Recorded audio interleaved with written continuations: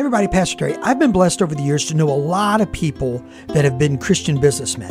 I mean, guys who have gone really far in their companies, major corporations. If I named them, you would know them.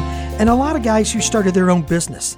And every one of them talked about honesty and integrity in business as vital to their testimony. Not just knowing the gospel, not just knowing a couple of verses, but actually doing life in a way that honors God.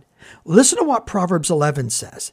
A false balance is an admonition to the Lord. In other words, when you're unfair with your money. But a just weight is his delight. If you're a Christian businessman today, deliver what you promise what you deliver, do it at a fair price, and guess what's going to happen? I promise you, you're going to get grace for your journey. God bless you.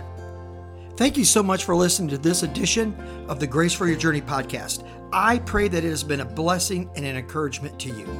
Pass it around if you think it would help somebody. And we look forward to you dropping by again for another episode of the Grace for Your Journey podcast.